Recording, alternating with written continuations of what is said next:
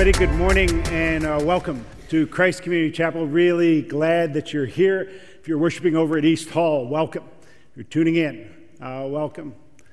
Well, we start a new series this weekend, but before we get into it, I want to introduce a special guest that we have with us this morning. It's Ernest Masaba. Ernest, would you please stand? Ernest is from Uganda. He is,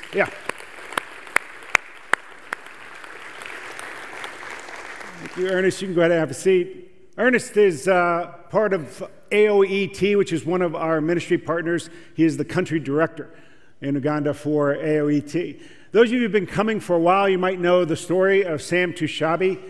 Sam is the one who started AOET. I met Sam probably a dozen years ago in Uganda. Uganda is a country that has been ravaged by the AIDS epidemic. Both his parents died of AIDS.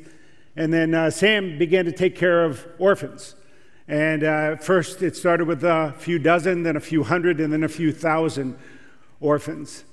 And about 10 years ago, I got a call from a friend who told me that Sam was going to be in Ohio. He was traveling by car from the West Coast to the East Coast. And he was stopping at any church that would have him and any civic organization he could talk to about raising money for his school and his orphanage. He was sleeping in his car to try to save money in order to do all that. When he got here, we weren't really prepared to do anything for Sam, so I introduced him to you guys, just like I just introduced Ernest. And then I happened to have a bucket as part of a prop for that sermon. And in between the second and third service, somebody came up to me and they said, listen, there are some of us who want to give money to the orphans and to Sam. And you have a bucket there. Why don't you just make that Sam's bucket and tell people that if they want to give some money, they can go ahead and just come forward and put it in Sam's bucket after the service. And I thought that was a good idea. So at the end of the third service, I said that. This is Sam's bucket. If you want to give to AOET to support these orphans and the school, then please, you can come forward. And after we closed the service, there was a line out the door, and people just poured money into the bucket.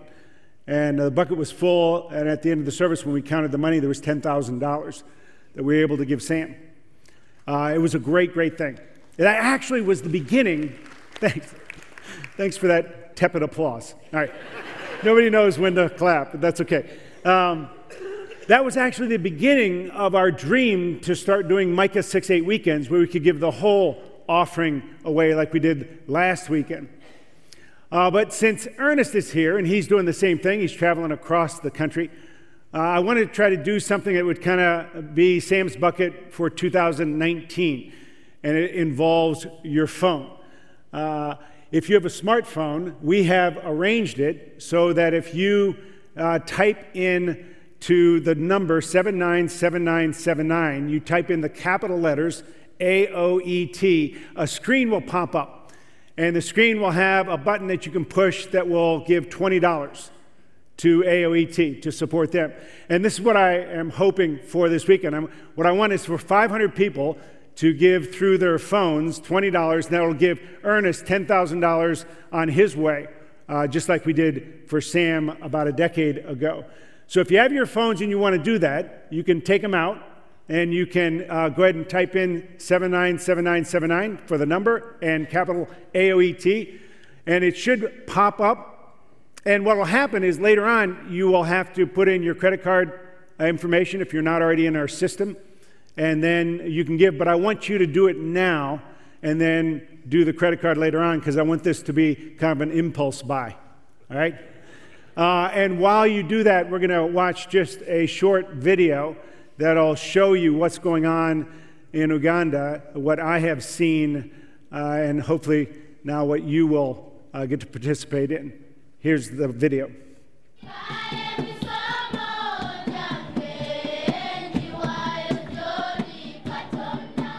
AOET stands for AIDS Orphan Education Trust. The organization seeks to support orphans and the families who care for them by addressing child welfare and sponsorship, managing 3 schools, and offering training and empowerment programs. AOET designed a community where families can live for free by fostering multiple orphans, all while saving money so they can move to a permanent home with their expanded family in a few years. Over the years, AOET has been experiencing rapid growth. More than 1,000 students are attending their schools. With this growth, AOET is expanding its post-secondary school opportunities, entrepreneur programs, community activities, and medical support. Great things are happening through AOET, and even greater things are on the horizon. All right. If you want to participate in that, that'd be great. One of the values that I want for our church, and I want for myself personally, is a generosity, a consistent generosity. There are no bad side effects to generosity. So I am so grateful for you all and how you respond and consistently respond to opportunities like this. All right, so thanks. All right, we start a new series this weekend. It's going to take us almost all the way through the summer. We are calling this series The Dirty Dozen. The Dirty Dozen. And the idea is this, our theme for this year is to make Jesus famous everywhere to everyone. And we have asked you to be making Jesus famous in your home, at your workplace, at your school, in your neighborhood. But if you have ever felt unqualified, if you have ever felt like you are an unlikely candidate for God to use to make Jesus famous, then you are in good company. You are in the company of the Dirty Dozen. We're going to look at 12 people in the New Testament over the next 12 weeks who are unlikely candidates, but God used them to make Jesus famous. And today we get to start with the story of Levi, who you might also know as Matthew. He went by both names.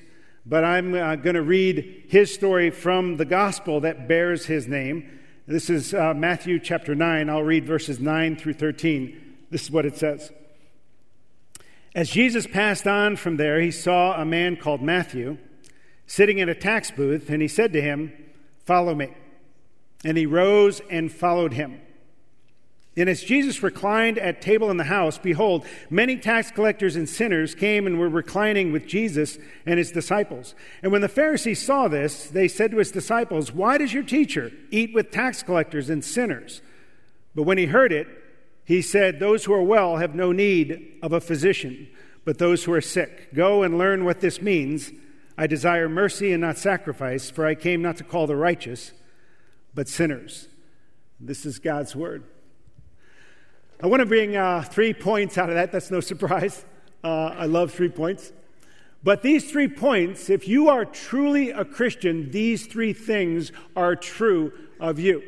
And if these 3 things are true of you, then you have everything that you need to make Jesus famous. I want to talk about the call. I want to talk about the touch. And I want to talk about the change. The call, the touch, and the change. First, the call. This is Matthew chapter 9. It takes all the way until chapter 9 for Matthew to tell his part of the story, which kind of surprises me. If you were writing a story about Jesus, how long would it be before you introduced how you came to know Jesus? For me, I think I would introduce myself chapter 1, verse 1, because I would say, my name's Matthew, and I first came to know Jesus when he walked by my tax booth, and he called out to me, "Follow me," and I got up and followed him. But Matthew waits all the way until chapter 9, and he puts his story right in the middle of a bunch of other stories of Jesus impacting people. In chapter 8, Matthew tells the story of how Jesus impacted a leper, and then a Roman centurion, and then Peter's mother-in-law, and then a couple of demon-possessed men, and then a paralytic, and then he puts his story right after that. And he only takes 5 verses to tell his story, this story of how Jesus changed the direction of his life and set him on a trajectory to be one of 4 people who would write what we call the Gospels, which are arguably the most popular part of the most popular book in the history of the world. Why would Matthew put himself in such a small part? And the answer is because Matthew understood that the story wasn't about him, that the story was about Jesus. Matthew understood that life was not about him. Life was about Jesus. So often we go day to day thinking that the main story is our story and that Jesus is an add-on to our lives to make our lives a little bit better. And Matthew says, if that's the way you're thinking, you have the exact opposite. Because what is true is that we are the add-on to Jesus' story. Jesus invites us to the story of all stories, to the story of God himself. And he invites you on, and that life is not about you, it's about Jesus. And he starts his story in a tax booth, which tells us a couple of things about Matthew. It tells us that Matthew has already sold his soul, and he has done it in a very easy way to see. And this is what I mean. The Roman government occupied Palestine, and they would employ Jews to be tax collectors to the Jewish community. For an obvious reason, a Jew in the Jewish community would know who had the most money to give, who was hiding, who was withholding, and who owed money. Right? And so Matthew, when you became a tax collector in the ancient world for the Roman government, you became a pariah. You became a lost cause. And you would do it. The only reason you'd be a tax collector is for the money that you would make, which made it even worse. So people looked at Matthew and they knew Matthew was going to hell. And most people couldn't wait for Matthew to get there. And then Jesus walks by. And this is what happens.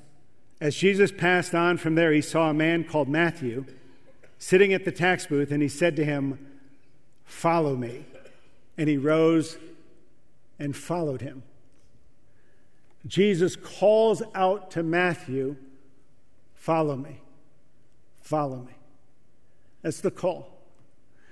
What does it mean to be called by Jesus?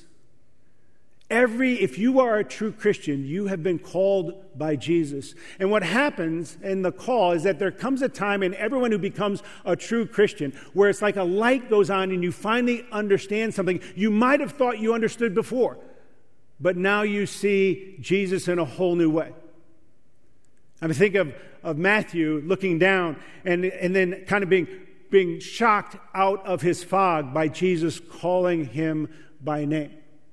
Right? I can't tell you how many people I've talked to at this church and how many stories I've read of people who've become members of this church who have said, I spent my life thinking I was a Christian, and then I realized I wasn't. And I finally understand who Jesus is and what it means to follow him. That's a call. In the book of Colossians, Paul writes this. He says, "Of this you have heard before in the word of the truth, the gospel, which has come to you, as indeed in the whole world it is bearing fruit and increasing, as it also does among you, since the day you heard it and understood the grace of God in truth."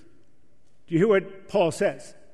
Paul says, the day you understood the grace of God in truth. He doesn't say the day of your confirmation or the day of your first communion or the day you joined a church. He says the day you understood grace. The day you understood the truth of the gospel. Every Christian, the Bible says, is called. But there's another part of that call. It's not just understanding that Jesus has called your name and that it's a relationship with Jesus that changes you. But Matthew responded to the call. It says that simply that Matthew got up and followed Jesus. And so that's the second aspect of the call. I have friends who are doctors who are on call every other weekend. There are different occupations. You may be in one where you are on call. If you're on call, it means you do not have control over your schedule, over your time, over your life.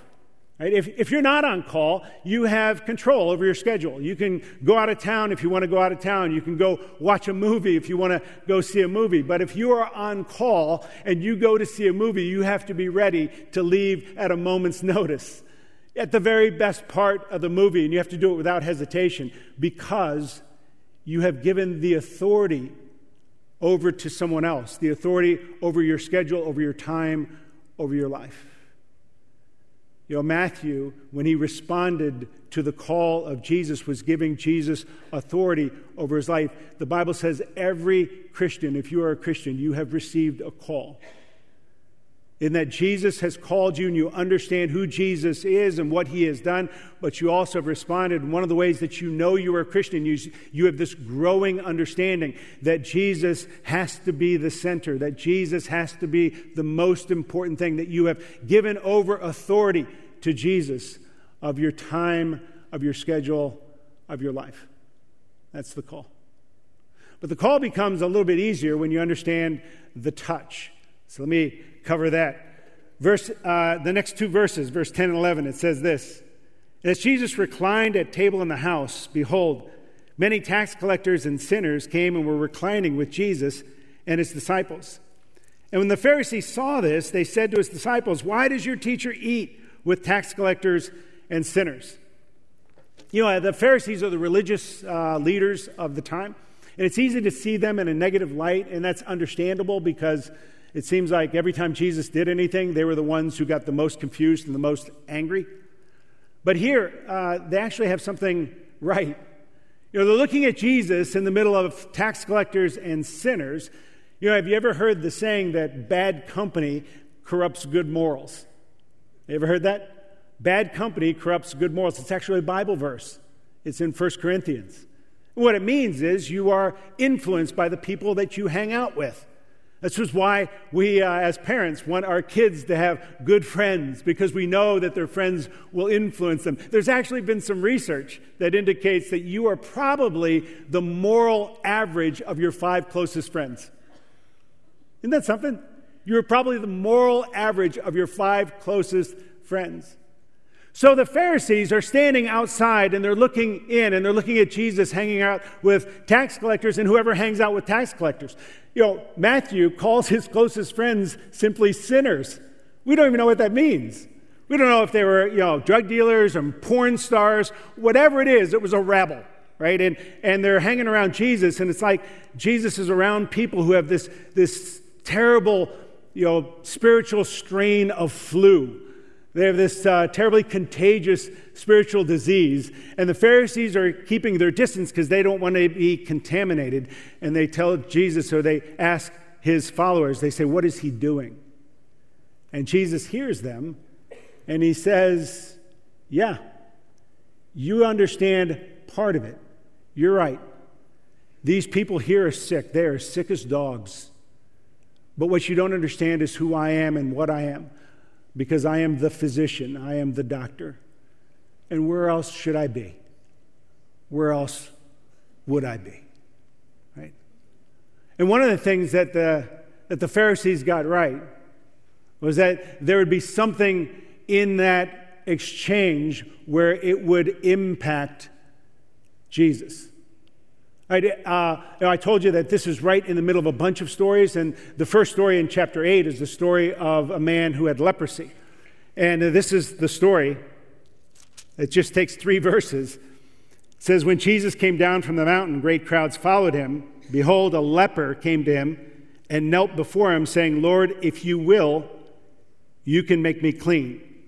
And Jesus stretched out his hand and touched him, saying, 'I will, be clean.' And immediately his leprosy was cleansed." It says that Jesus touched the leper. No one touched lepers.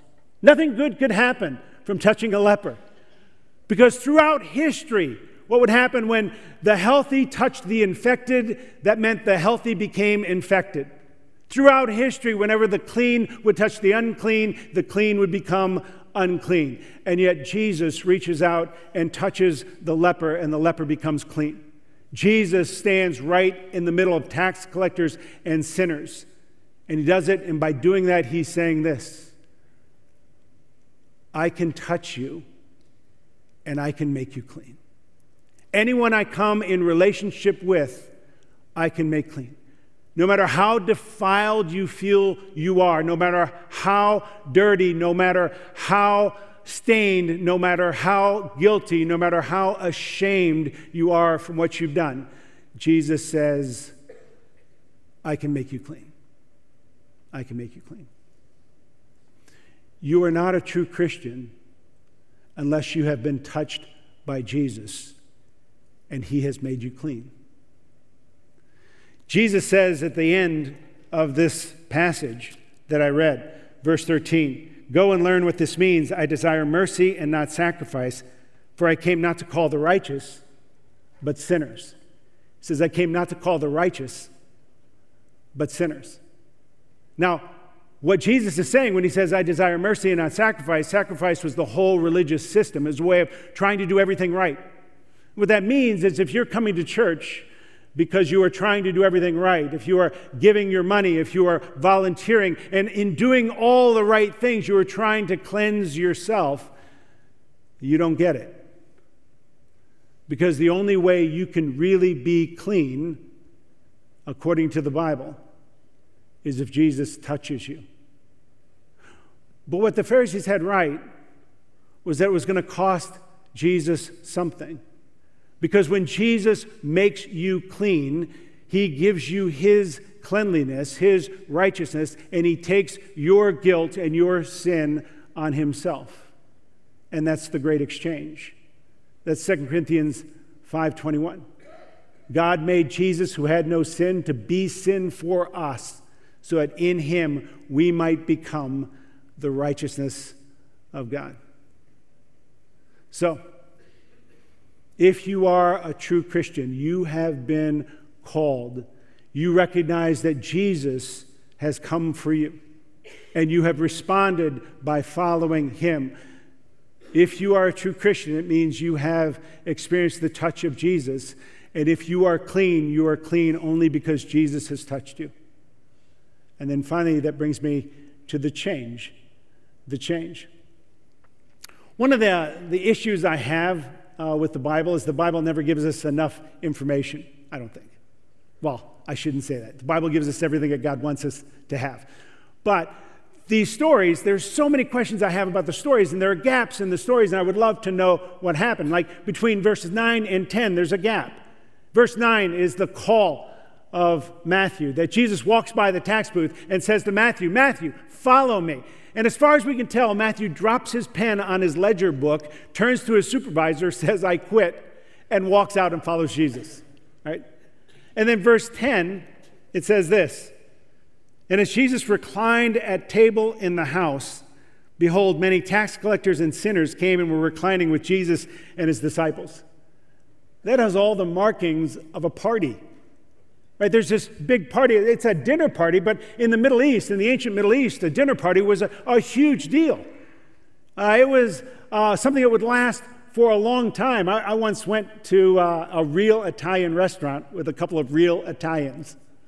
And they warned me going in. They said, Joe, this isn't going to be like a dinner. This is an event. Right? Because Italians believe that food is what brings people together and food is what holds people together, and we are going to hold you most of the evening. Right? Because this is what Italians do. That's the way it was in the Middle East. Right? So it was this huge party. And what it looks like from the outside is that nothing has changed. Here's Matthew, the ex-tax collector, and he's with the same friends he's always had, and they're doing what they have done 100 times before. They're having a party, so from a distance it looks like nothing has changed. But as you get closer, you realize that everything has changed. And the thing that has changed everything is that Jesus is right there in the midst of the party. And what do you think Matthew was talking about? How do you think Matthew talked about Jesus to his friends who were other tax collectors and sinners? In John chapter 4, Jesus connects with a woman called the Samaritan woman by a well outside of a little town called Sychar. And when he's talking to this woman, at one point Jesus says to the woman, go call your husband. And this woman says, I don't have a husband. And Jesus says, you have rightly said you don't have a husband, for you have had 5 husbands, and the man you're living with is not your husband. Later on, she goes running back to the village of Sychar. And what Scripture says is that what she told everybody is she said, "Come see a man who told me everything I've ever done." You know what she was saying? She was saying, "Come see a man who knows what you know about me."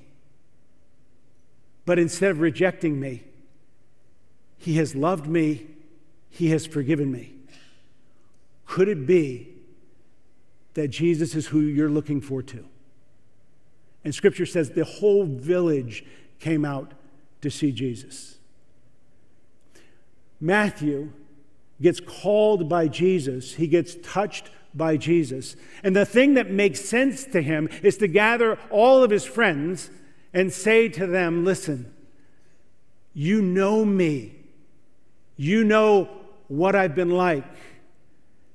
This Jesus, he knows everything you know about me. But instead of rejecting me, he has loved me and he has forgiven me." Last weekend, our speaker was Sanj Kalra. And I told you that Sanj came to Jesus here in Hudson at this church.